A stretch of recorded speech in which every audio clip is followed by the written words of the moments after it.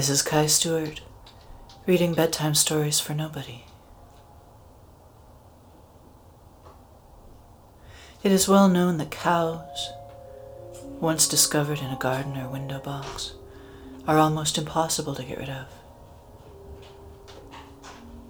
They often arise in great numbers, seemingly overnight, in ordinary fields that had previously shown no evidence of cows or cow-attracting substances. Cows were unknown in North America prior to an outbreak in 1907 in the south pasture of a cabbage farm.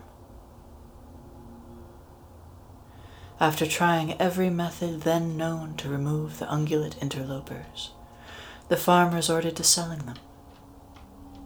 The townsfolk discovered that the corporeal forms of cows can be deconstructed and reconstructed into a wide variety of useful items, including, but not limited to, sandwiches, soups, books, clothing, walking aids, and furniture. Cows quickly became very popular.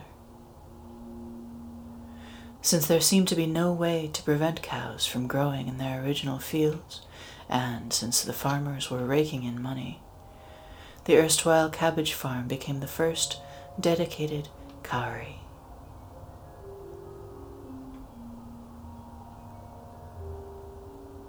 While much of the cow's unusual life cycle has been documented, there is still much to discover. We cannot predict under what circumstances and in what ground the floating cow spore will develop into their knobbly pupae. We do not know why some batches of pupae lie dormant for decades, while others hatch into fields of hirsute imago.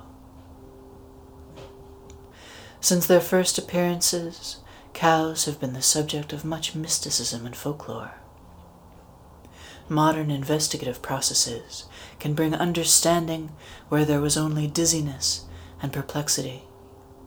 I offer this monograph as a simple and scientific explanation of a seemingly inexplicable phenomenon.